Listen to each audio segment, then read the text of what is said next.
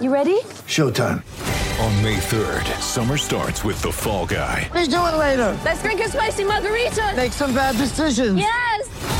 Audiences are falling in love with the most entertaining film of the year. Fall Guy. Fall Guy? Fall Guy. That's what the poster said. See Ryan Gosling and Emily Blunt in the movie critics say exists to make you happy. Trying to make it out? Nope. Because I don't either. It's not what I'm into right now. What are you into? Talking. Yeah. The Fall Guy. Only in theaters May 3rd. Rated PG-13. Get ready for the greatest roast of all time. The Roast of Tom Brady. A Netflix live event happening May 5th.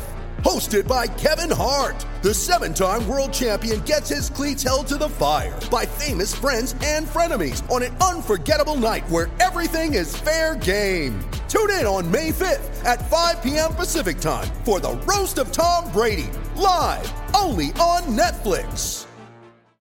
Mother's Day is around the corner. Find the perfect gift for the mom in your life with a stunning piece of jewelry from Blue Nile. From timeless pearls to dazzling gemstones, Blue Nile has something she'll adore. Need it fast? Most items can ship overnight. Plus, enjoy guaranteed free shipping and returns. Don't miss our special Mother's Day deals. Save big on the season's most beautiful trends. For a limited time, get up to 50% off by going to BlueNile.com. That's BlueNile.com.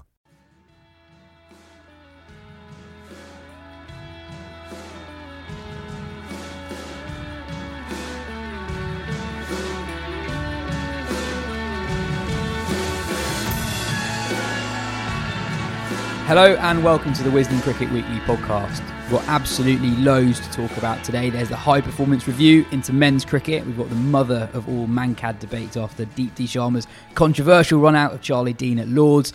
Surrey win the county championship with a round to spare, and it turns out that 7-match bilateral T20I series can actually be really good.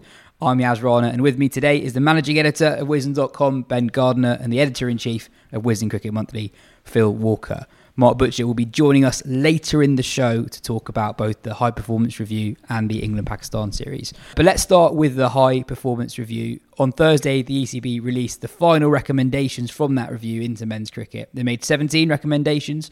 Quite a few of them aren't actually that contentious. More Lions first-class cricket to give players more experience overseas before playing Test cricket, trialling the use of Kookaburra balls that do less than Duke's balls in the county championship, an annual North versus South series, but also proposing a different-looking domestic schedule with a window for an FA Cup-style one-day cup involving the minor counties in April, a reduced county championship fixture list down from 14 games a season to 10 games a season with a top division of 6 above 2 parallel second divisions. The Blast will also see a reduction in fixtures, again down from 14 to 10. The 100 remains untouched, and the championship will be played in May, June, April and September. Some counties have already voiced their concern over the proposals. Kent Chair Simon Phillips said, "We will not allow our club to be rendered irrelevant." Phil, is the reduction in games the main point that counties have an issue with? Is that why there's been this reaction? Because I've been quite surprised by it, because a lot of the stuff that's been discussed has kind of been out there for a lot of the summer already. I think that's a large part of the first part of the conversation, sure. But it feels like it is at the start of a long conversation. This is the beginning of a slowly evolving change in the landscape rather than the end point, I think. In the short term, certain counties are terrified of losing 4 Blast games, 2 of which will be at home, 2 of which, of course, would severely impact their revenue streams. There is the additional concern, of course, that losing 4 4-day matches across the course of the season doesn't necessarily impinge on the finances of a county, the vast majority of counties. And in fact, if we are going to put some parenthesis on this, it might even help them alleviate some of their financial strains if you were to lose a couple of these games. However, and this is where it gets muddier, and this is where it gets more about what county cricket stands for and the values of county cricket. If you were to pull those games out with this restructure, then that means that the people who are a part of the flora and fauna of county cricket, the people who enable this thing to maintain some kind of identity in an ever-changing world, they will be robbed of the thing that they love the most. And while it's a spurious point how much power members have in individual county clubs, nonetheless, they provide so much of the oxygen of what a county club is. 15 of the 18 clubs are purportedly, at least, meant to be members' clubs, driven and run by the members. The members hold sway, purportedly. And yet, the overall number of members across the country has been slowly reducing over time. You could now get the full number, aggregate number of members across all the 18, you could get them into Spurs' stadium and still have a few thousand left over. A rough number is about 55,000 now. It's come down from 70,000 from a few years back, only partially due to COVID. So it is an interesting and key point how much sway members actually have in the shakedown of this review. And how much do these members, many of whom I know, I've been a member myself of my own club, and they are invariably people who are absolutely enthralled and in love to the thing that gives their life so much meaning. And we dismiss or become high-handed at our own peril of these people.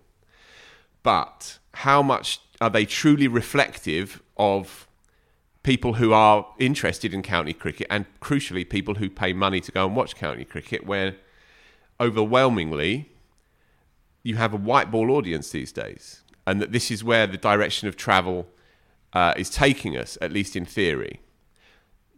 50-over cricket has to be maintained, for example, despite the fact that it's been sidelined. It still has to be maintained. 10 blast games is a reduction, but it's still 10 blast games. And the counties will be begging. I think in the end, the counties, the compromise that will be reached, I think the biggest compromise that will be reached, and why I think overall these recommendations will get over the line with a bit of back and forth, will be those 4 games. So in a long-winded answer to your question, in the short term, yeah, counties need and want as many blast games as they possibly can, because that's their financial oxygen. But the fear, the existential fear that this is the starting point and the end point will be the squeezing and eventual reduction of the 18-county model is a valid and legitimate concern, I think. I would also add, very briefly, if I can, county cricket has been buffeted for a century and more. I found a book written in the early 50s that I was looking at the other week, talking about the eventual death of county cricket, the eventual death of the 17-club model as it was then, and how people's behaviours have changed and evolved and no longer reflect modern society, and that county cricket is an anachronism. This was in 1956, I think it was, this book. So that's been the narrative for a long, long, long time, but it does feel like now all of these strands, and it's impossible to tie it in. It's such a difficult thing to try and sum up, especially on a podcast on a Monday morning. But all of these strands feel like they're now being pulled and pushed, ever more so, and that we are reaching a moment of reckoning, I think, with the overall structure of our game. Yeah, and it's remarkable as well, because in some ways the County Championship is almost the most unchanged, one of the most unchanged sporting competitions in the world, right? Since its inception, it's sure the number of games gone up and down a bit. It's gone to 2 divisions. It's been 3 days, 4 days, but they've added one team in 50 years, and that's all that's happened. I think it's interesting you mentioned the word compromise there, because like Yaz said, I was surprised by the strength of the reaction to this, by the number of county chairs who were willing at this point to sort of put their heads above the parapet in the way to stop towing the ECB line and saying, we have proper issues with this. and obviously Kent's went the furthest, but there were lots sort of voicing their concerns. But then I was also surprised by the amount of reduction that the ECB was suggesting, and that actually wasn't what was being sort of teased in the build-up to it. So I don't think there was much discussion of the T20 Blast being cut short, and that feels like a real realisation of fears which county fans have been suggesting for a long time, that the 100 would be brought in, ECB would pay lip service to saying, the T20 Blast is going to be maintained as the premier T20 competition in the country, the 100 will be a different thing that will allow it to stand on its own, but then sideline the T20 Blast quietly, which is what has happened this year. They've put it into a schedule which has been kind of unworkable for it from a marketing point of view, and that's led to a reduction in ticket sales, and then that almost allows you to justify cutting short the number of games. So I do wonder if the ECB, if this is a deliberate first position, basically they weren't expecting to push this over the line, which might well work. It might well be that they end up getting away with something like a 10-game county championship and a 14-game T20 Blast, but that will also come at a cost to a relationship between the counties and the ECB. I think that there's been at least a veneer of sort of a collaboration in this, and that the ECB is saying, this high performance, we want to involve the whole game in this. We want to be talking to everyone. We want to be bringing people along with us. For the ECB then to put forward this as basically an oppositional move to say, this is the thing, and then be like, actually, we'll go up to this if you let us have this other thing. That's maybe a pragmatic move, but it could well come with consequences down the line. It's hard. You're absolutely right, and it's hard to shake the sense that this is the first shot in an ideological battle. But sorry, is it just ideological? I think it's pragmatic. Strauss is warning of what's coming. He, in an interview with the Vaughan and Tuffers podcast and the Telegraph, he said players will vote with their feet eventually. They want to play less cricket. I know people like Ben Stokes has said that he wants 14 games in the Championship, but he's played 3 cricket matches in the last 10 weeks. Players want to play less cricket. They keep saying that. Can I say something on this? Sorry. Yeah, I was also going to mention, just the looming threat of private investment in the 100. Surely, when you have private investment in, they're going to want more of that. So these suggestions have been made with that in the background. So I think it's pragmatic as well as ideological. And there are elements in which I have sympathy with the ECB, because it is a thankless and basically unsolvable problem. The PCA released a statement about what their players' committee wanted, and if I just read out what the 6 key fundamentals they want, it's retaining an 18-county first-class system, fine. Greater emphasis on the county championship, played in the height of summer, not alongside the 100, fine. Maintaining elite T20 competition, okay. Reinstating a Premier 50-over competition, okay. Growth of the 100, okay. And then finally, overall reduction in the amount of cricket played. How many cakes can you eat at once? So from that point of view, like there isn't going to be a solution that satisfies everyone, sure. And I do agree that the private investment thing is the thing that is unspoken, but will be increasingly more spoken of, and that will be another sort of watershed moment. Will be when someone who is actually employed in a position of power says this is something we are actively considering, and that might not be. It might be in a couple of years' time, and it might also be that they consider it and they find that the market isn't out there as well. But that's the next key, whether you want to call it ideological or pragmatic. That's the next key debate to be had, I guess, which is part of this one, I suppose. Back to the actual suggestions. Yeah. I don't really mind a lot of it. I don't mind playing first class cricket that's not the Championship in August. I think that's better than what we currently have. For me, it doesn't make a massive difference if it's Championship cricket or first class cricket. I think people would enjoy. What would you prefer if you had a choice? So on the table being, say, 2 to 3 rounds of Championship cricket as part of the overall Championship in the middle of August, or festival cricket as it's being sort of euphemistically described, i.e. you hope for the best that Lancashire and Yorkshire put on a Roses game at Southport, and maybe Essex and Kent play, and maybe Surrey and Middlesex or whatever, etc., etc. So what would you prefer to see?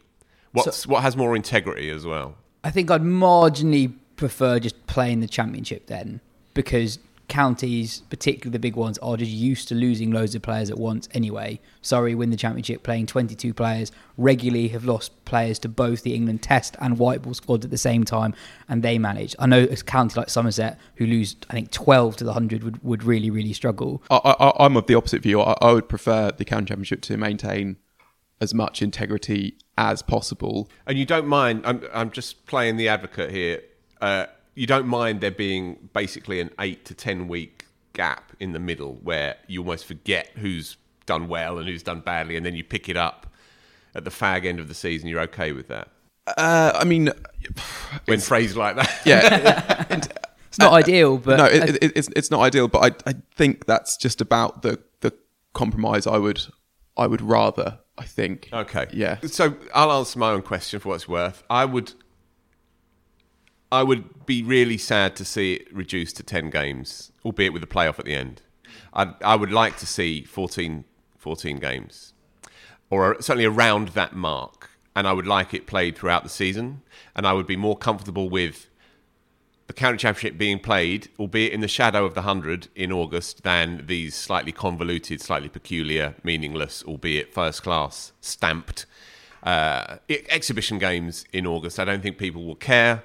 I think that players will be falling over each other not to feature in it. It will be feeder cricket, i.e. twos cricket, with a sprinkling of one's players who haven't played well, who want to keep their hand in and want to fighting for a contract the following year. But I think it will be broadly meaningless cricket. But I think I would prefer to see the County Championship, albeit denuded of certain players.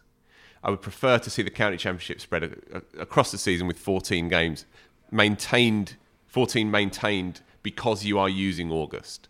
And for sure, there will be howls of protest from teams such as Surrey, for whom they are severely hamstrung by the 100, for sure.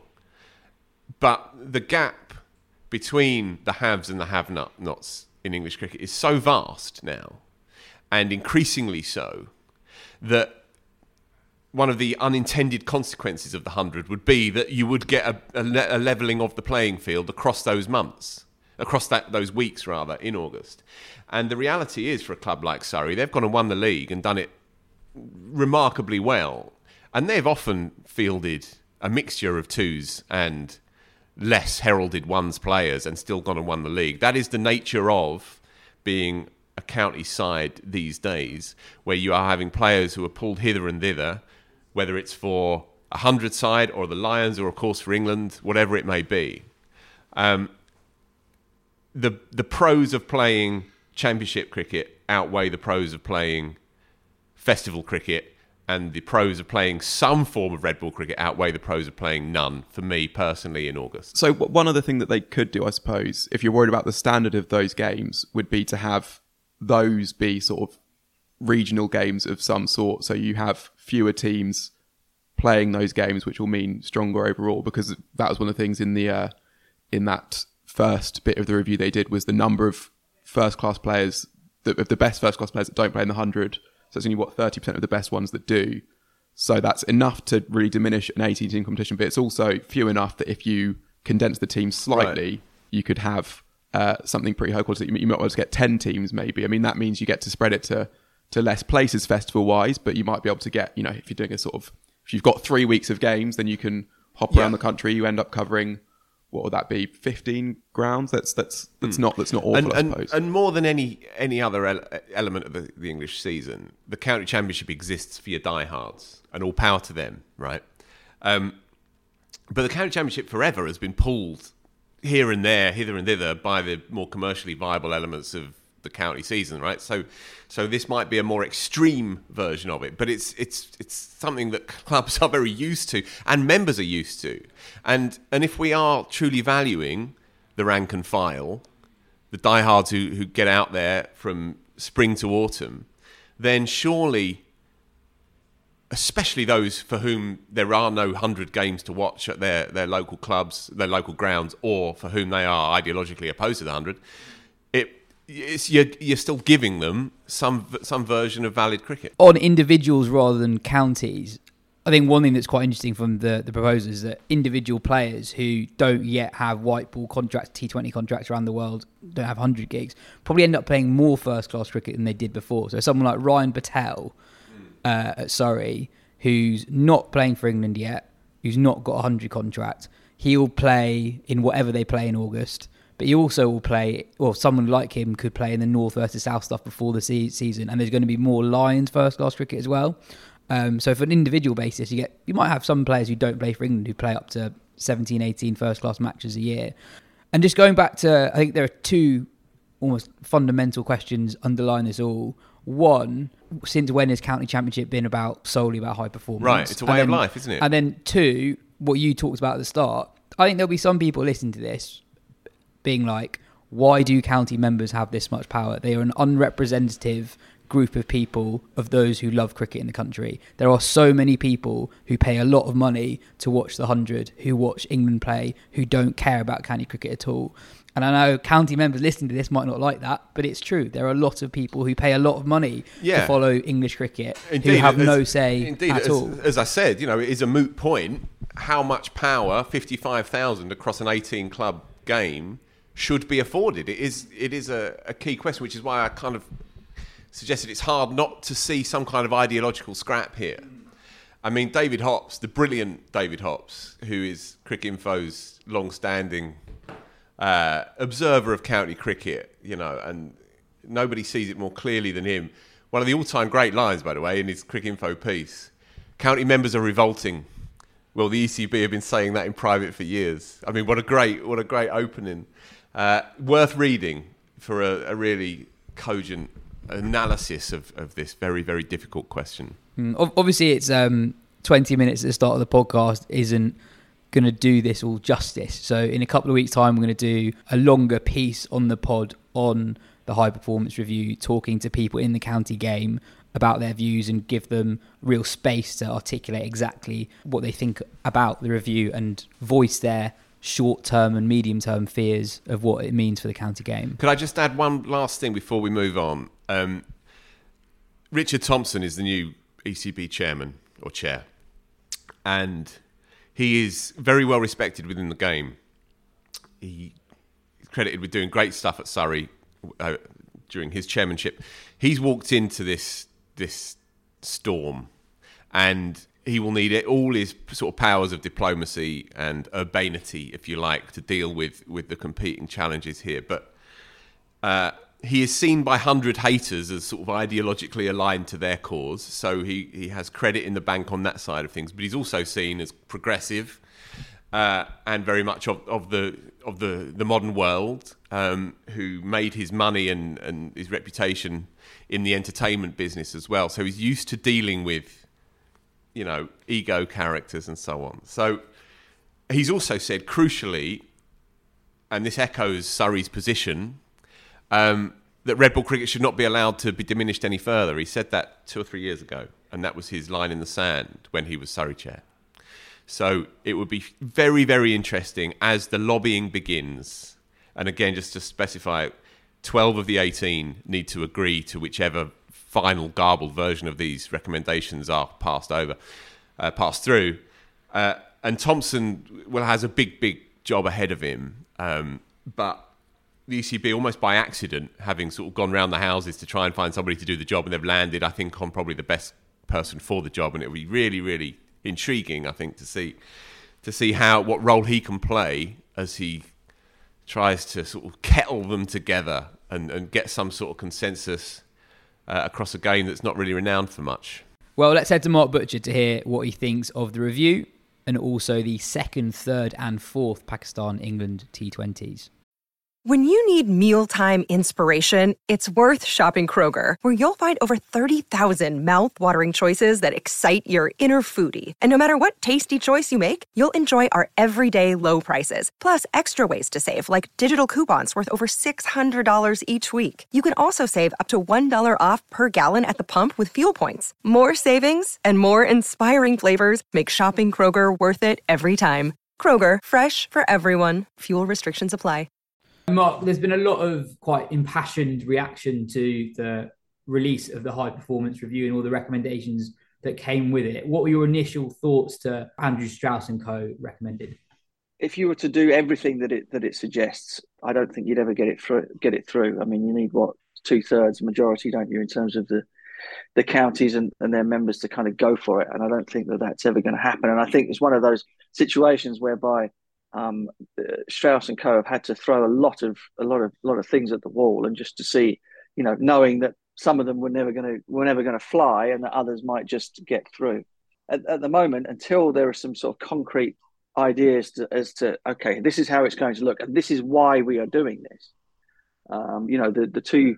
The two pillars of the whole thing are, funnily enough, the 100, which is not really anything to do with high performance at all. It's to do with making cash and having eyeballs on the sport, and perhaps even being able to sell the product on at some point to private equity.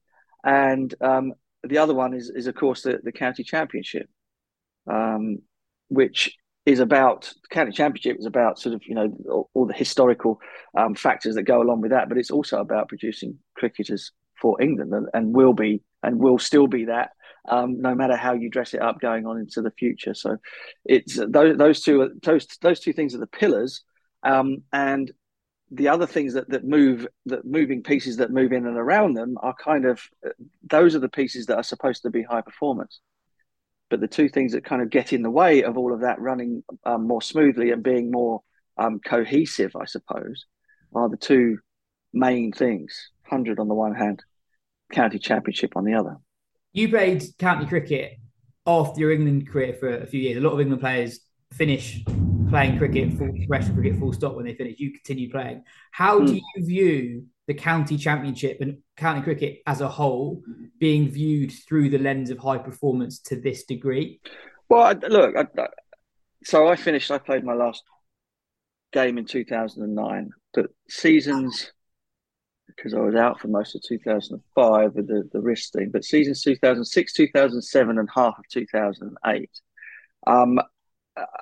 they were pretty successful ones for me personally, but they were also a reminder of what it is to be a county player, which is that it's an endurance test. It's not a skill test. By the time I was back in the county ranks by then, and my England career was over, I was an experienced enough player to be able to run on fumes, to be able to kind of go out there and do things on autopilot, and be good enough to kind of be able to take care of myself without, because I'd done it for so long, for young players. And I think this is one of the issues that the players have, and that the PCA have reported, that the ones who are sought after to play and everything are pulled from pillar to post. They never have any time to prepare and to rest and to get themselves into a state where they are sort of somewhere close to 90% ready to go out and play. And in the end, it takes its toll, and that's where high performance kind of disappears out the window. And that's always been the case with county cricket. County cricket has always done that. I'm sorry to say that to the members and whatever, because we're talking from two different sides of the fence.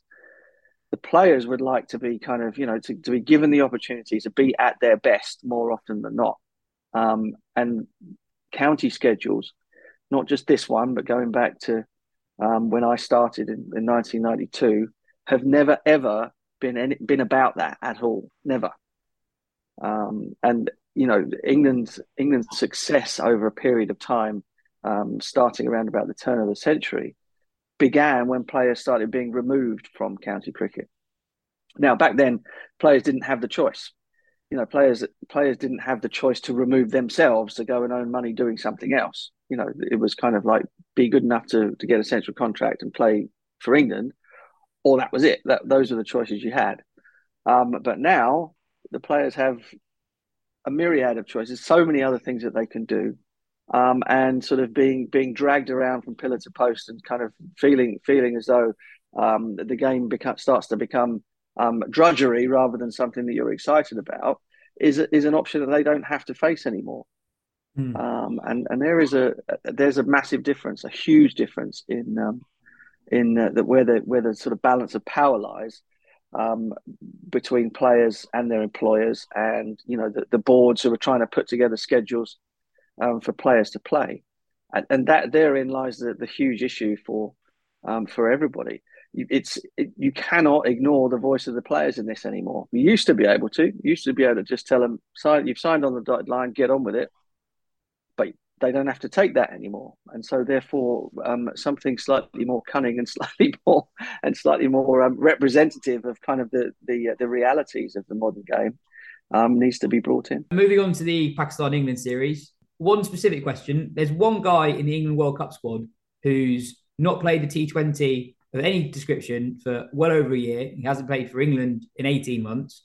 Ben Stokes, he's not out there in Pakistan. How does he fit into that first choice team with all these young batters doing well? Harry Brook and Ben Duckett in the middle order. And okay, Alex Hales isn't young, but he's done well in his return up at the top. Yeah, I've got no idea, actually. I mean, I think Ben kind of poses a problem that the captain and the coach and the management of that team could probably do without. Harry Brook at the moment is playing on a different level. Hales has been brought in to do exactly what Alex Hales has been doing for the last 3 years, which is to be an absolute menace to opposition bowlers at the top of the order. England's other options there have been wiped out. And so, Hales Buttler at the top is pretty much nailed on as far as I can see it. And then it's a question of, Liam Livingstone, presumably fit, is going to be there on the team sheet. Moeen Ali will be there on the team sheet. You would imagine in some capacity. Although I suppose in Australia, his option with the off spin perhaps isn't quite as potent as it might be in other places. So maybe there is the sort of there's the tipping point. Does Stokes roll as an all rounder trump Moeen Ali's in Australia? Are those two kind of vying for a position of floater between 4 and 6 or whatever? Because it's almost impossible to see them leaving or being able to leave Harry Brook out, particularly when you think that the game time that guys are going to have leading into it now. Joss, I think, is going to play in all 3 matches in Lahore, but that might not be correct. He seemed to be fit enough as far as I could tell. And then, so he and Hales have got to bat together. That partnership needs to kind of find its feet. Milan is going to be in there at number 3, you would imagine, despite having a little bit of a quiet time in this series so far. And so it doesn't leave a lot of room, does it, for Ben? So yeah, interesting. It's very, very interesting. And you kind of thinking to yourself, well, England have kind of had an opportunity here with all of these matches in Pakistan. But the opportunity has been for a lot of players who are not even in the squad. So you would think that Jos Buttler would want to be playing pretty much his full strength team between now and that first game. 6 matches in slightly different conditions. But he might not get the chance to do that as yet because they're still nursing Mark Wood. Chris Wokes hasn't bowled a ball in anger for ages, and he was sort of just about off a full run in practice prior to the match on Sunday in Karachi. So there are Chris Jordan's not out here yet. He will be joining up in Australia.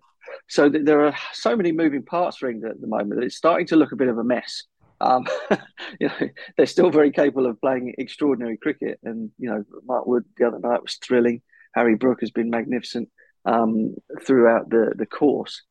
But you're also thinking to yourself, there's not been a cohesive performance yet. And of course, you don't want to peak too early, but it'd be nice to be somewhere close, or to have some sort of an idea that you're just about to be in peaking mode. When at the moment, England are in just about at the point where they can think about perhaps putting what might be their best 11 on the park, but not quite get round to doing it. Yeah, it might have been in conversation with you, but before the start of the series, Jos Buttler said on Sky that he kind of viewed this World Cup as a free hit, given how early it was in their cycle, which I was surprised by, given how established a lot of that team is in white ball cricket, and that not that long ago, it was a year ago, a World Cup semi-final defeat was disappointing. So to describe a World Cup a year later as a free hit is quite interesting and an interesting glimpse into how the dressing room might be thinking at the moment. Yeah, I don't know whether that's, you say something like that in order to take pressure off yourselves or whatever. But I mean, if it was really being viewed like that, then you probably wouldn't be bringing Ben Stokes along, would you? Or you might just say, well, we're going to go with Salt and not bother with Hales. Do you know what I mean? You wouldn't be so keen to be carrying around these 30-something injured players if it was just, let's throw all the youngsters in there and we'll have a proper tilt at it in 2 years' time. So, there are conflicting messages there. I'm not having a go at them for it, but it seems to me if that's truly the way you're viewing this World Cup, then you might have, selection-wise, you might have been a little bit more gung-ho with some of the young uns and left some of the old uns behind. Well, cheers for your time, Mark. We'll catch you next week. Ben, let's start with the second T20I. There was a lot of chat about Rizwan and Babar strike great at the top, but their unbeaten stand of 203 was so good to watch. And I think over the course of the first 4 games, we've got an idea of why they bat the way they do. Their middle order really has struggled quite often. Do you now see why they have been more cautious in the last year or so? Combination of not only the batting line, but having a really strong bowling attack that will back themselves to defend par if they're batting first. It's quite a leading question there. Yes, to be honest, yes and no still, I think. Obviously, that partnership was incredible. And when it comes off, it is incredible to watch as much as it is, anything else. Like that they see themselves as kind of their team's only hope. And they do risk a lot. Like it's low risk batting in a way, and that any particular delivery they're not like to get out. But also, if either of them had been dismissed between overs like 7 and 15, Pakistan lose that game quite comfortably, and there would well be blame coming their way for it. But I also think it's, I guess there's 2 strands to it. One is that might the middle order be a bit stronger if they got a bit more time in the middle, approaching different situations. That's one question. The other thing as well, I think it is a bit easy to overestimate just how weak the rest of Pakistan's batters are. I mean, Shah Massood's half century in the 30-20I was very good. We've seen him in county cricket throughout this year. He's a batter in their mould, but if you have 3 of them, or even they might be able to find another, then actually each of them can go a little bit harder. You also have Asif Ali, who's this 8-ball a game specialist who hits sixes for fun, and his innings really in the 40-20I ended up being the difference, with 2 sixes and 3 balls in a game they win by 3 runs. So I do understand it more than, say, if Buttler and Hales were playing that way, it would be even weirder with the strength and depth that England have. But I also think that they could stand to attack a little bit more, I suppose, and that, for all that performance was amazing, 2 games before it, Rizwan had played scored a half century, which you could justifiably call match losing. They were chasing 171, I think, in the Asia Cup final. He scored something like 55 or 49. Like that is a bad T20 innings, whether you have no middle order or not. That's just a bad innings. And then even yesterday, obviously, that's the strength of the bowling attack and of this Pakistan side who really are all playing for each other. That was the other striking thing about that second T20I, is how so many of their teammates not just said well done to them, but made a point of sort of hitting back at the critics, like Shaheen tweeting like, "Look how selfish these 2 are," with a wink face sort of thing. Like they really do all play for each other, and that is going to get them far as well. But even before that yesterday, you could still say that they faced about 75% of the balls yesterday, and they just could have gone a bit earlier, I guess. Yes. Phil, what's your moment of the week? Harry Brook, really. It's got to be. What an innings. 80 odd off 35 balls. All of the audacity and cheek and raw brilliance that you want to see from a young kid. But it's really underpinned with all the kind of orthodoxy as well that you're also looking for from a player that has been earmarked for a while to do interesting things in the game, but has clearly now been... they are preparing for him to be the full package, the multi-format player, and he, which is vanishingly rare these days, will have a bid to become that player. It was just sensational. I haven't watched it back, but there are a couple of shots that stick in my mind. There was one straight drive which went over the sight screen with a check on it, and the balance is always so clear. You know, he's moving from laterally across the crease, opening up the offside. He plays a lot more through the offside than maybe your identikit 21-year-old, 22-year-old white ball kid. You know, there's a lot more going on outside off stump than there is, say, with Liam Livingstone, for example. So he is compulsively watchable, but it's all grounded in the stuff that I understand, if that makes any sense. There's all the funk, there's all the fun of the fair with him, of course there is, but it's grounded in technical sense and proficiency, and it's got that perfect, lovely little kind of alchemy of cheekiness alongside, obviously, technical brilliance. Shieldberry in the Telegraph described him as England's first true 360-degree player. And my initial reaction is like, what?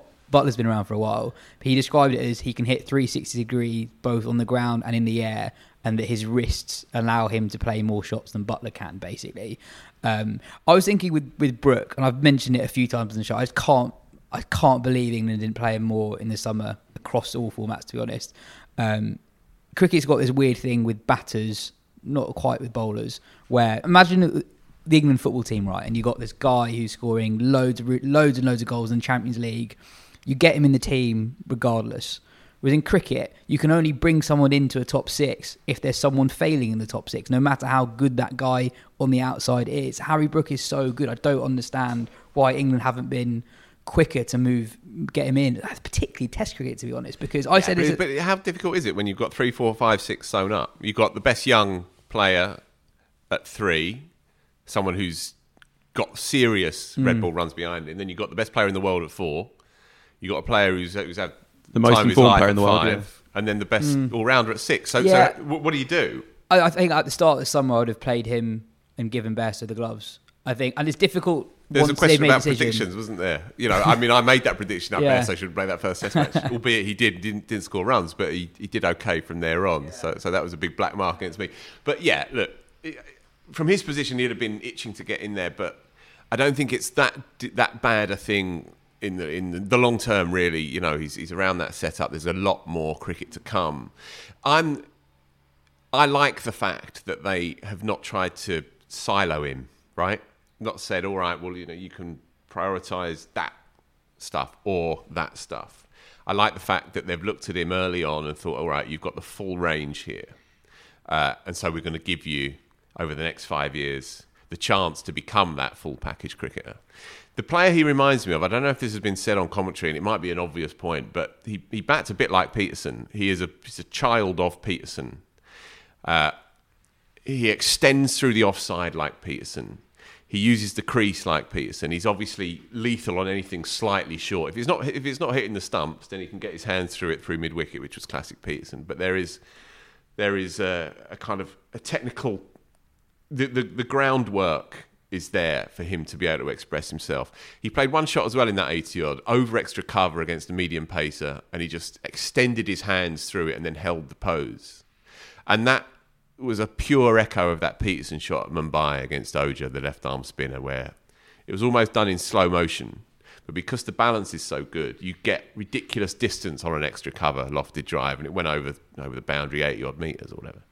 He reminds me quite a lot of Peterson, and it would absolutely stand to reason, right? You know, he'd have been a kid at 10, 11, watching Peterson in his pomp, relatively tall, quite willowy, rangy. Naturally, you're going to want to try and bat like Peterson. There's points of difference, obviously, but stylistically, there's a big echo there for me. The current touchpoint for me, and I'm not saying he's yet as good as him, but the close animal I think in the current game is Suryakumar Yadav, who is vying with Jos Buttler for the title of the world's best T20 batter in the world, I think. And it's because it's not just the 360 degrees thing. Like, there might well have been other players who can hit boundaries or even sixes to all parts of the ground. It's being able to do that in a reactive way, basically. Like, it's so hard to bowl to when Brook, actually, without giving the bowler much of a clue, and Sky as well, it can be bowled outside off stump and they can still be getting through the leg side, or it can be carved for six sort of over point rather than over extra cover. Like, you just aren't able to put a fielder there. There was also a good piece after that innings by Matt Rowley, who was in the pod a few weeks ago, talking about how the fact that he can play the scoop really aids him as well. So that throughout that 80 odd, Pakistan had to have a fine leg back because they knew that Brook would scoop as soon as they didn't have one, but that just leaves that one extra gap to hit. And then as soon as they brought the fine leg up in that final over, he nails the scoop for 4. There's one other thing on Brook as well, actually. This is on the selection point, which is that I know he did play a little bit of white ball cricket through the summer, but the curious thing is England's prioritisation, and we've mentioned this before, prioritisation of Phil Salt as their established next person in whatever the format, whatever the position. And it's not just Harry Brook that sort of highlighted that was a slightly curious call. And you can actually, Salt does have some things that really make him valuable. I mean, that he is very, very attacking, which England obviously really do clearly value. Perhaps you could argue that they overvalue it set against other things, just such as technical ability against different types of bowling, that sort of thing. And I think Duckett's highlighted that as well, obviously, who's played brilliantly as well, in quite a different way to Brook. I mean, whereas Brook is it's got as many dimensions you want, Duckett is almost, I mean, he's deliberately one-dimensional. Like, he is just absolutely ace, the sweep and the reverse sweep, to the point where he's probably one of the best players in the world of those two shots. Comes in the middle overs, Pakistan are bowling loads of spin, and he will just sweep and reverse sweep them all day, and there's not much they can really do about it. There's a lot of money to be made in that position. I was writing a thing on Nicholas Pooran, who is, after Gale, the best, the highest scorer against left-arm spin in T20 history. And Duckett has got that kind of middle overs spin expert quality to him. And if you can sort of identify yourself in those terms, and you can start making a hell of a lot of money around the world. He's been really, really excellent, Duckett. And as we've spoken on the show, he's another one who, coming up on the rails a little bit, but he has the versatility in his game, and he has the red ball runs behind him to potentially feature in England's top 3 at some point down the line, in all forms. Yeah, we said it a couple of weeks ago that we can both see him opening in Pakistan. I quite like with Duckett that his first chapter as an international cricketer was kind of defined by his struggles against spin. I don't think he actually got out to a seamer as a test cricketer yet. And now he's brilliant against spin. Just the one thing I wanted to add on the idea of Brook having been earmarked for the full lot. Joe Harmon spoke to Ollie Pope last night, who's obviously had a great year. And I haven't heard the interview, I don't know how it went particularly, but I'd be very surprised if he didn't use that opportunity, Pope, again, to talk about how frustrated he is that he hardly hits a white ball. And you have there a cricketer whose game is very much of the modern era, but again, like Brook, founded in the principles of batting. You see the way that he runs, his signature shot is to run at the quicks now from number 3, which is unheard of. You imagine Nasser or Jonathan Trott doing that. And yet it begins to make sense. And yet he is kept at arm's length from this kind of stuff. Now, he, as an ambitious young kid, he'll be desperate to be the new Joe Root. He'll be desperate to play 150 over games. It might take him 20 years to do so, but you know what I mean. And as a T20 player as well, he made a name for himself as a T20 player. Exactly. He will undoubtedly want to be that player that ticks all the boxes. And yet, through various reasons, structure, priorities, money, he's been pigeonholed a bit, and that must really eat away at him, I would imagine, especially when you watch someone like Brook go out there and do what he's doing. He'll be eating away at him a little bit, I think. And I guess going back to the new structure, he'll be someone eyeing up that April Royal London One Day Cup stint with glee. He'll be like, finally, I can show them what I can do. Yeah, indeed. Ben, you reckon Mark Wood bowled the fastest ever over delivered by an Englishman? Yeah, it's been quite funny, the Mark Wood thing this series, because ahead of it, England were being very cautious, as it's right to be. He hasn't played a professional game since March. What they'll kind of say is, he'll maybe get a go on the Lahore leg, but you need to make sure he's absolutely fine, that sort of thing. And then he just turned up at training and is bowling faster, I think, than he ever has. I mean, bowling rockets is the phrase you have to use with him. You don't have to. Well, yeah, that's the stock one at least. And then so in his first over back, he hits 96 mile an hour. Like, wow, that's quick. And your first over there's no easing into it. he's right on it from straight away. In the second over, his fastest ball by the speed gun was 97 miles an hour, and his slowest was 151 kilometers per hour, so 94 miles an hour, which is absolutely absurd. I mean, there'd be very, very few fast bowlers in history who would have bowled a ball, English fast bowlers in history, bowled a ball as quick as Wood's slowest ball in that over. And he won in the game. He got Babur out early with a ball that was just too quick for him. For the guys, he has more time than almost anyone else in the world game, and he was rushed and it was a top edge that almost flew for six, and the guy on the roper manages to haul it in. And if it had gone a bit further, it would have killed someone, because they were doing an interview on the side of the pitch. Ramiz Raja was being interviewed by one of the host presenters. Yeah. And I think Martin Darlow from the ECB was doing it as well. And yeah, it was flying straight for him. Yeah, and Ramiz Raja was slipping into commentator mode during that as well. Was, yeah. It was really strange moment. You had this absolutely electrifying cricket. You got maybe the fast bowler on the planet bowling to maybe the best all-format batter in the planet. And Martin Darlow on comms. Yeah, exactly. Yeah. I really enjoyed the commentary, as an aside. I know you'd have probably spoken to Butcher by the time we get to this bit on the show, as weird as it is. He's been on fire. David Gower speaks for itself, doesn't it? Oh, what a joy to listen to him.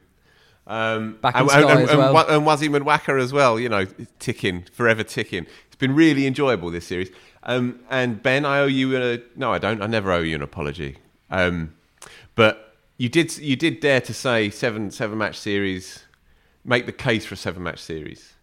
And I think Joe poo-pooed it, and I sort of dismissed it as well. If they're equally good sides, then it does start to actually develop a degree of substance. And yeah, I have been quite into this. You sort of said to me this morning that I can't even be bothered to watch a game of cricket anymore, despite having sat through 3 games of cricket this weekend alone.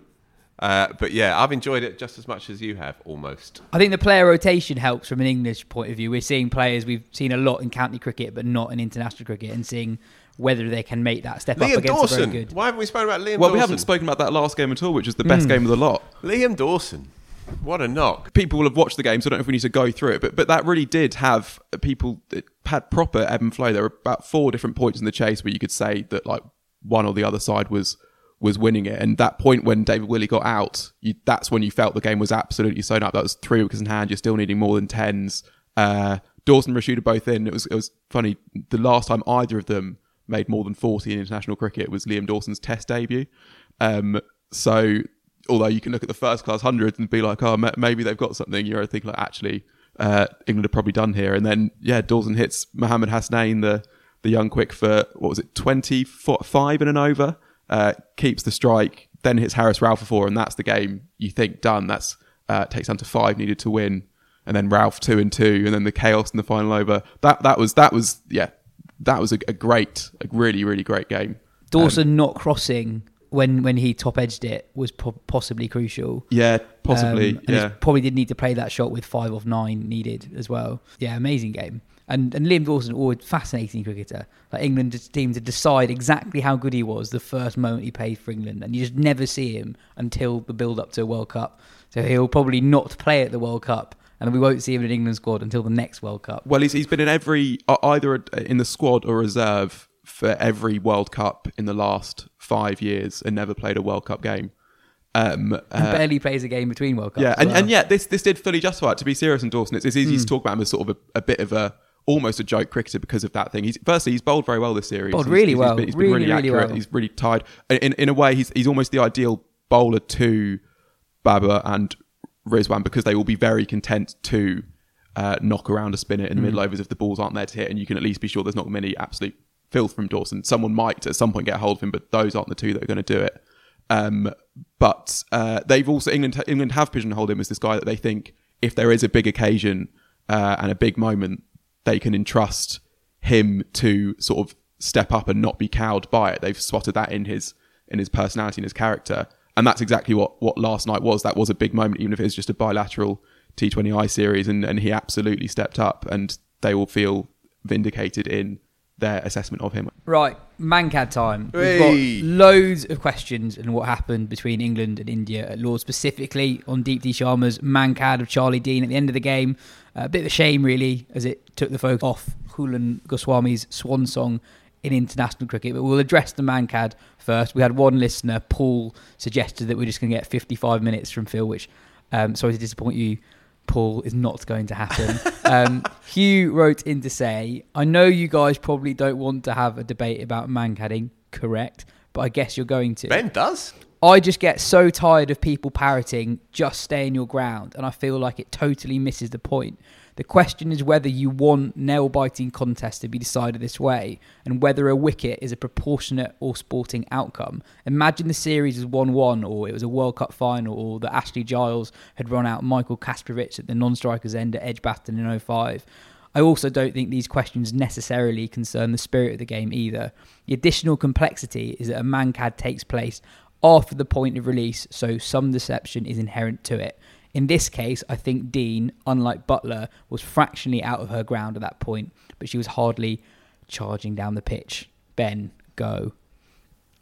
Well, yeah, it's interesting because I think a lot of the frustration and angst about the dismissal is an angst about the laws. It's just not expressed that way. So when people say, for example, oh, she was only marginally out of her ground, people say, well, you can be run out by a millimetre and that doesn't make a difference. I think that's people saying that, you know, there should somehow be some greater leeway for it. It's people saying that she hasn't left too early, basically. And there is an argument that they have a case as the law's written, because the law is written in a confusing, in a way that's open to interpretation, where it says that you're liable to be run out at any point up until the bowler would be expected to release the ball. Like, why would you bring sort of, you know, questions of metaphysics and hypotheticals into it in this situation? Why not just, as is with the case with almost everything else in the law, go with something actually properly factual and measurable? Like, and there are loads of options. You could say just release the ball, and then that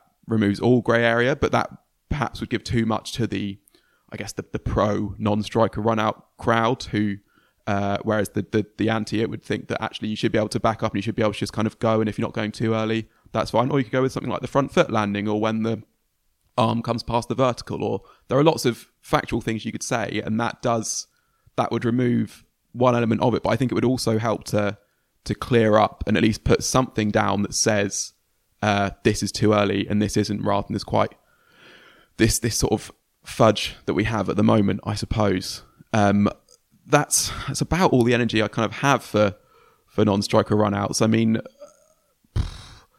it's yeah. Do you want to try and offer something? You go, yes. So I'm very. I've always been like, it's out. You're getting an unfair advantage. The one thing I would say is India won a really close, really good game at Lord's. It's their first game at Lord's for 5 years, in front of 15,000 fans at the ground. And when Deepti Sharma wins a game for India, she doesn't celebrate.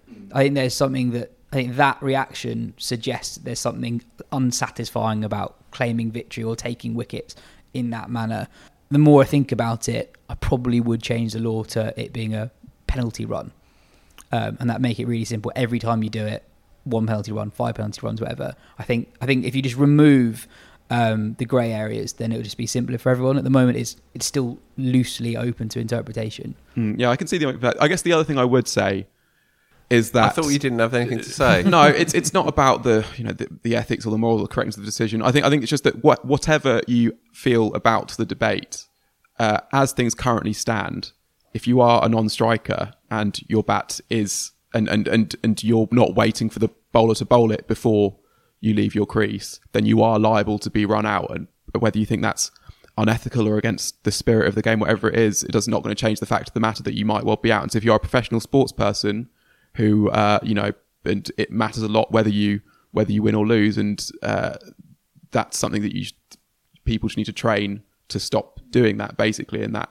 goes against or goes without any ethical considerations. That's just the pragmatic thing that people need to understand and start doing. It's surprising that there hasn't been almost more focus on that from a training point of view. And maybe some people might think that the cost is worth it. That that extra little bit that you get is not cheating. It's just you're sort of playing it's a bit of a game that you're thinking, okay, if that accumulates over time will counteract the occasional dismissal you'll get from that point of view. But that's it's not going to change no matter what people think. I think the fight in a way has already been lost because it's in the laws and people are taking advantage of it. I was watching it live. I felt a bit embarrassed for the game. I think, echoing your point, I didn't know where you stood on it really. We hadn't discussed this before the show, but I feel a similar kind of reaction to you. And it's not a moral thing; it's more of an aesthetic thing, and it's more a sense of anticlimax, really, I suppose. And I think I saw a tweet or two. Twitter really does come into its own with something like this, my word. But I think I saw a tweet or two from somebody saying that the reaction of the Indian players suggested that everyone was absolutely cool with it and that they were unified and collectively behind the move. I didn't get that sense. I got the opposite sense. And I might not have been watching it closely enough, but I got the opposite sense. I got the sense that they were very self-conscious and they were shuffling around, waiting for the decision which they knew to be in their favour, in inverted commas. But I think there was a sense that they had rather sort of inverted the spectacle of a finish in a series they'd already won as well, with the added text of Goswami's, grand finale and all of that. And I don't know. I think in the cold light of day, there'll be a few cricketers in that bunch who would have thought, yeah, well, that's a pretty cheap way to win a game of cricket. So yeah, I saw that and I felt that, I think. I was watching. It was actually the highlights. So I'd seen it live, but the highlights were on the day after, and I was watching them with my wife, who's been a bit poorly this weekend. So she was, against her will, stuck in with me watching cricket on the telly, and obviously barely taking any notice of it. But I said to her, "Watch this, and what's your reaction to it?" And not for the first time, I go to my wife as some kind of ethical barometer in life, and her response, with no dog in the fight, was, "How dozy is that batter? What's she doing?" And that final clip where Charlie Dean's still looking for the ball, and she's by this point 3 or 4 yards down. My wife's response was, "Well, it's her own fault, right? Isn't it? Isn't it just her own fault? If she wanders out like that, then..." And I thought that was quite an interesting response, really, because, as I say, she's a complete neutral in this funny, quixotic cricketing scrap. Just one other final thing, from a player's perspective, and I saw another tweet from a lad who I like a lot, who's a proper club cricket nuffy type, and he said, basically, show me someone who's never played cricket without them telling me that they've never played cricket, and it was in response to somebody saying, "Walk out your ground, you're out, tough shit." And I get where he's coming from on this, right? He's saying, look, if you've played the game, you know that this is not cricket. But I've played the game a lot, and I would be feeling like, if I was in Charlie Dean's shoes, I'd be feeling, after the emotion dissipates, I'd be feeling, yeah, I've let myself down a bit there. Don't put yourself in that position to be mugged off.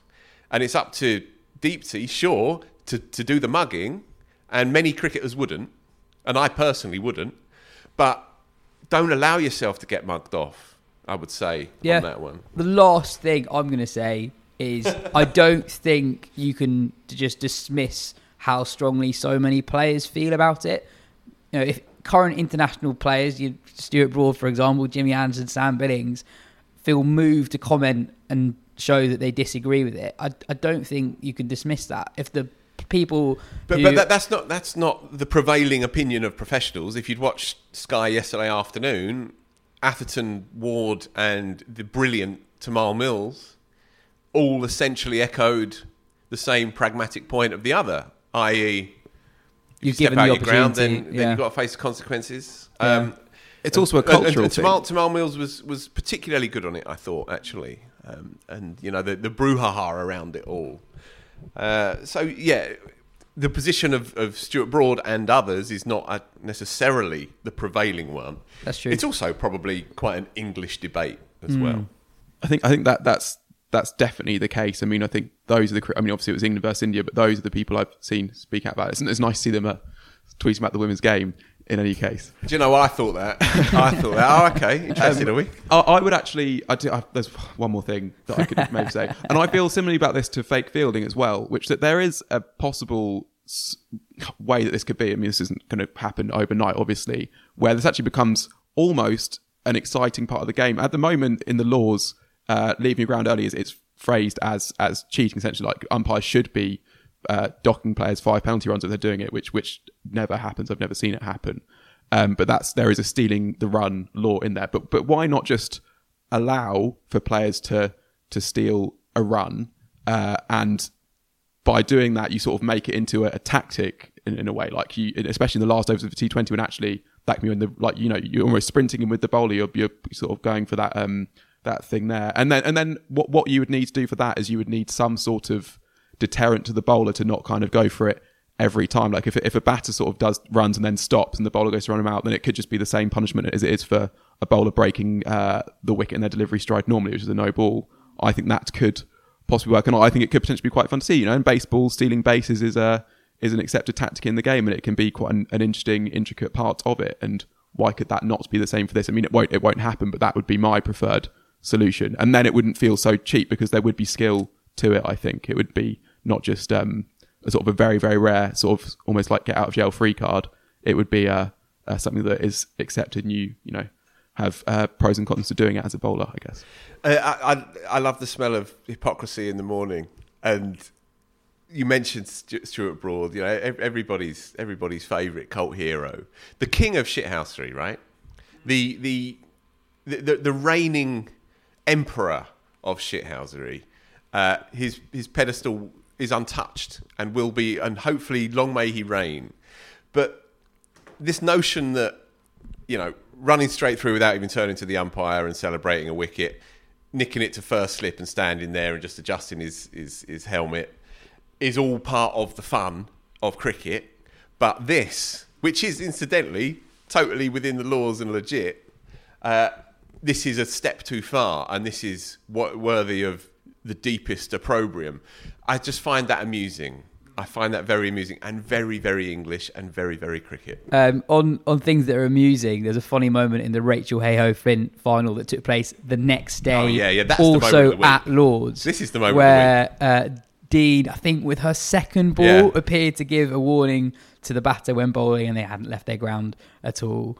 It was like a nice reaction from the crowd as well. Yeah, it was very, and I guess one of the things, and it's a shame it seems like it's turning ugly now, but in the immediate aftermath, the reaction from the England players and the India players was mostly sort of England frustrated but accepting it. Dean shook Sharma's hand exactly straight afterwards. Yeah, whereas now, and fear that I thought this would kind of be the last day of it, and that would be, but now it's kind of getting a bit uglier with Deepti Sharma on her return home saying that they'd actually warned Charlie Dean several times, and Heather Knight, who wasn't playing in that game, but saying that saying she's refuted that, right? that she was lying about that. Yeah, that Dean wasn't warned, and saying in that India won legitimately. She's not disputing the dismissal at all. But if you feel confident in it, why?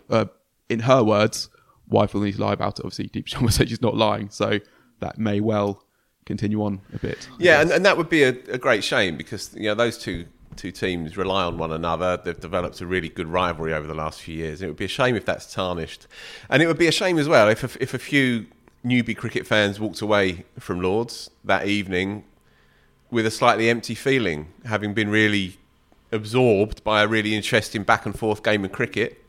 And if you have walked away thinking, oh, that was a bit naff, then who wins there? Nobody wins, really. Just on the Heyhoe-Flint final, amazing game. The Diamonds beat the Vipers by just 2 runs, with Lauren Winfield-Hill continuing her excellent form, scoring 65 for the Diamonds. Ben, your moment of the week is from that series, but wasn't in that game from Lords. Yeah, well, Harmanpreet Kaur played an absolutely incredible innings to win the series and to win the second game. It was the perfectly paced knock. It was 100 off exactly 100 balls. And then was it 49 of her last 13? I think it was 43 off 11 after reaching 100. 43 off 11, that's right. And it was just the way she was... In a way, it was, as we were talking about Brooke and Suryakumar Yadav, there was that same element of 360-degree play in this, in that, whatever England tried, Harmanpreet Kaur had an option to find the boundary on one or other side of the wicket. Really felt for Freya Kemp, who was 17-year-old on her ODI debut, tasked with bowling 2 the batter who, when they're in, is probably the most destructive women's player in the world. And she bowled really well through her first 8 overs. I think she was maybe 1 for 38 wicket with the final ball, that 8 over, and then ended up with the most expensive figures ever by an England women's bowler in an ODI. And yeah, I mean, let's focus on Harmanpreet for the moment, because she's actually had a brilliant year, having had a rough time of it since quietly in the past few years. So since that 171 in the 2017 World Cup semi-final, which is maybe the best innings ever played by a women's cricketer, she hadn't passed 60, I think, in an ODI.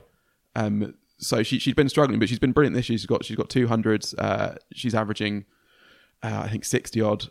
So she's been really, really good. And she is, there's no one better to watch, I think, when they're in full flow. There's almost a cartoonish nature to it, I think, in that almost like anime in a way, in the way that her arms, when she extends through it, it's almost as an elasticity to it in a way. Like there's a huge backswing and a huge follow through that's seems exaggerated, but obviously she can time it still ridiculously well with that. She is incredible to watch. She's just a brilliant cricketer. But England really suffered from a dearth of leadership, I think, in that game. Amy Jones obviously steps in as captain, not had a great series as a leader, and then beyond her you had Kate Cross in the squad, I guess, who's a senior player. You've got Tammy Beaumont there, and then beyond that you got Eccleston. Eccleston seemed like to be doing quite a lot of the captaincy. Yeah, and when you've got a 17-year-old who's struggling, you just need someone to put an arm around the shoulder, and there wasn't, and to say this is fine, this is sort of, you'll get through it, this is the plan for right now, and there didn't seem to be that, and yeah, so it's been a tough series, quite a sad way for the Lisa Keightley tenure to end, but also possible to see it coming, because England do have lots of very young players, not just youngsters in their early 20s, but players in their teens, and there are going to be bad days for them. And if you don't have the seniors who can sort of who can take the team forward in those situations, then that is a tough position to be in, I guess. Moving on, Surrey are county champions for the 21st time. They beat Yorkshire at the Oval last week, while Hampshire lost to Kent, meaning that Rory Burns' men won the championship with a game to spare. We talked about them a little bit last season, but they just come at teams, they bat deep, have millions of bowling options. They select all-rounders over specialists. Amar Verdi is the obvious one, who can't get a game for them at the moment. Jamie Smith played for the England Lions over the winter. He was often left out in favour of all-rounders. They had 11 different Centurions, and that's not including overseas all-rounders Colin de Grandhomme or Aaron Hardy or Jamie Overton, who nearly scored a Test 100 this summer. And as we mentioned earlier, whenever the England guys were away, they had youngsters coming in and stepping up. Tom Laws, 19-year-old all-rounder, was excellent with bat and ball whenever he came in.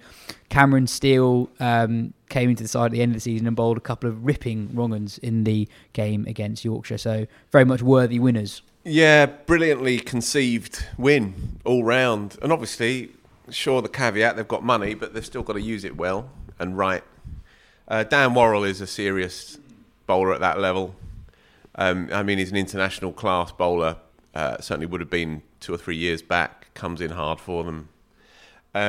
And they, as you say, do have an interesting way of going about it. They have Jordan Clark, who's possibly could easily sort of be their player of the year. It will probably be Will Jacks, but it could easily be Jordan Clark.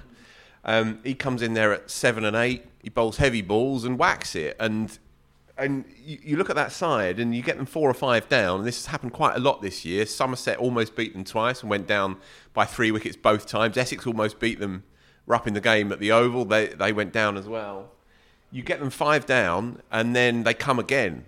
And as the ball gets soft in county cricket and the 3rd and 4th choice bowlers are not obviously quite as potent, Surrey they attack at that point. It's a very interesting way of doing it, really.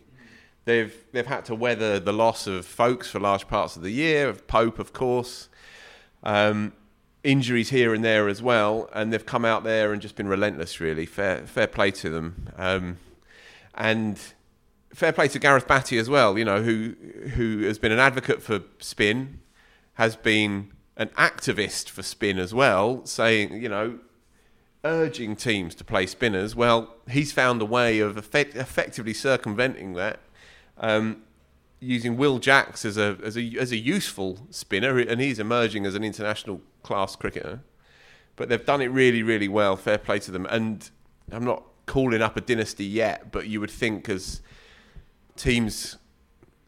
players have funneled ever more towards teams with real strength in depth and the finances to back that up, you can see them becoming a force for a number of years now, I think. Handy signing of Dom Sibley over the winter as well. Indeed, yeah. It was interesting. I was looking back at old Gareth Batty quotes of what he said about spin, and you can almost interpret it as not just give spinners a chance, but he just really doesn't rate how players play spin. And I think that must come into why he's backed Jackson still, that he thinks that you don't have to be this super polished spinner in county cricket to actually be reasonably effective. Obviously not as good as a specialist. Yeah. It's quite interesting. Hampshire ran them close, they had a brilliant year, a real nearly year really for Hampshire. Massive result at the bottom of the table, Kent beating them. It means that Warwickshire are in huge trouble. They basically need to beat Hampshire to even have a chance of staying up, and obviously with them winning the championship last year, having a number of really established excellent county championship players in there, them going down will be quite a big deal, and especially next season if you basically don't have a chance of being in Division 1 the season afterwards when it goes to the 16 division if you get relegated this year. So that's massive for them. But again, what that tells you is that there's not much wrong with that top division, the competitiveness of that top division. There's very little wrong with it. And so we moved to three banks of 6 with trepidation, I think, because that first division is broadly competitive from top to bottom. Northants, they'll survive and survive relatively comfortably. There'd have been stick-ons to go down at the start of the year, but they've found a way of doing it. Teams are hanging in there and being competitive from top to bottom, and you can, as you say, win it one year and be virtually relegated the next. That's the beauty of that top division. I don't think it necessarily needs to be condensed for that competition to retain its integrity. In Division 2, Glamorgan's David Lloyd scored a 100 in their side's win over Derbyshire to keep themselves in the promotion hunt. Notts, who are top, played Durham this week. Middlesex in second are at Worcester, while Glamorgan in third are at Hove. Can you hear a good stat about that David Lloyd 100? Go for it. So it made Glamorgan the first ever county side to have a quadruple and a triple? Just 2 triples in the same season. Oh, wow. Right. Yeah. That is a very good stat. That is good, Ben. And finally, Ben, in a minute, tell us what's happened in Australia, India. Oh, yeah. Well, we covered... Well, we covered the first game last time. The second game was in Nagpur and was the first game to be played there in a little while, and was quite frustrating because there was a big delay for a patch of wet outfield, even though there'd been no rain in the day prior to that. So they ended up having to play sort of an 8-over thrash, which India just edged Australia in. Matthew Wade again did some finishing nonsense. And then the third game, you had Cameron Green hit the fastest T20 or 50 bar in Australia, not named David Warner or Glenn Maxwell. And then India chased it down with Suryakumar Yadav, who we've already talked about, the star there. Kohli made a half century, which got quite a lot of praise in the aftermath, but was close to being one of those where the game was a lot closer than it needed to be. But a very, very good series, and both sides well 10 placed. seconds. I guess moving on from the series, the thing with Cameron Green is that he's not on Australia's T20 World Cup squad, and as per the IC rules, there's no way to get him in there unless they hobble someone. Boom. Done. Very, very good, Ben. We were talking about it before we started the show, but I think it is weird that the teams have to name their squads so early when there's not that much high-level bilateral cricket played in the 12-month cycle, and there is a lot between World Cup squad announcement and the World Cup itself. That's weird. And finally, Nick asks, what predictions did you make at the start of the English summer, and have you been proved correct? Phil, you've done a bit of digging in the old magazines to see what you actually did predict. I can't remember what I said yesterday. None of us predicted Surrey in the magazine or on the podcast. Joe went for Hampshire, I went for Lancashire, you went for Essex, Jim Wallace went for Essex, Ben, I don't know, but he wouldn't have gone for Surrey, unless he did.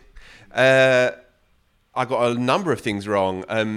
Jamie Smith, who did make a double 100, but I said that he'd be like a breakout star of the year for Surrey. Thought he'd open the batting, didn't. Batted 5, made a double, not much else. As you say, couldn't get in the side towards the back end of the year. That was wrong. I said Oval Invincibles men to win the The What's It, they didn't do that. I said Welsh Fire Women to win the What's It, they didn't do that either. So broadly wrong. Are the What's It's the new sponsors next year? Yeah, very good. Very nice. But I was right on the test team. I said they'd win the first lot 3-0.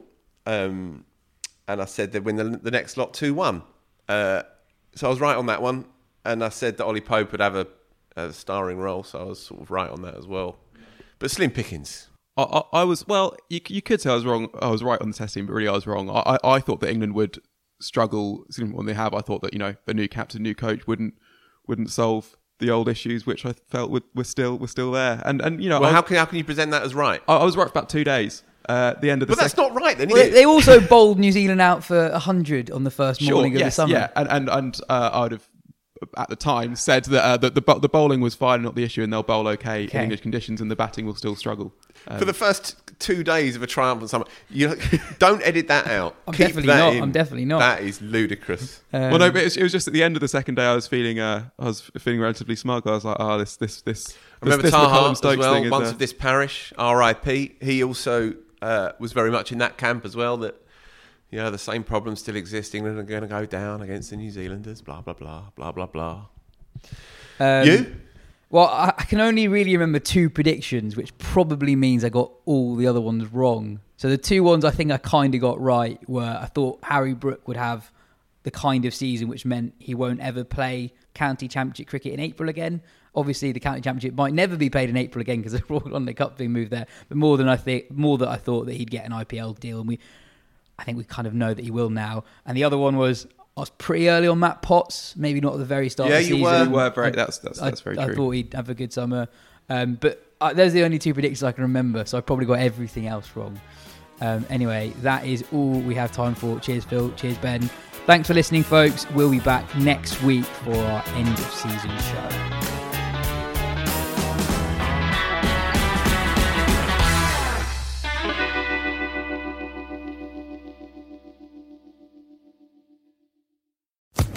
Social Podcast Network.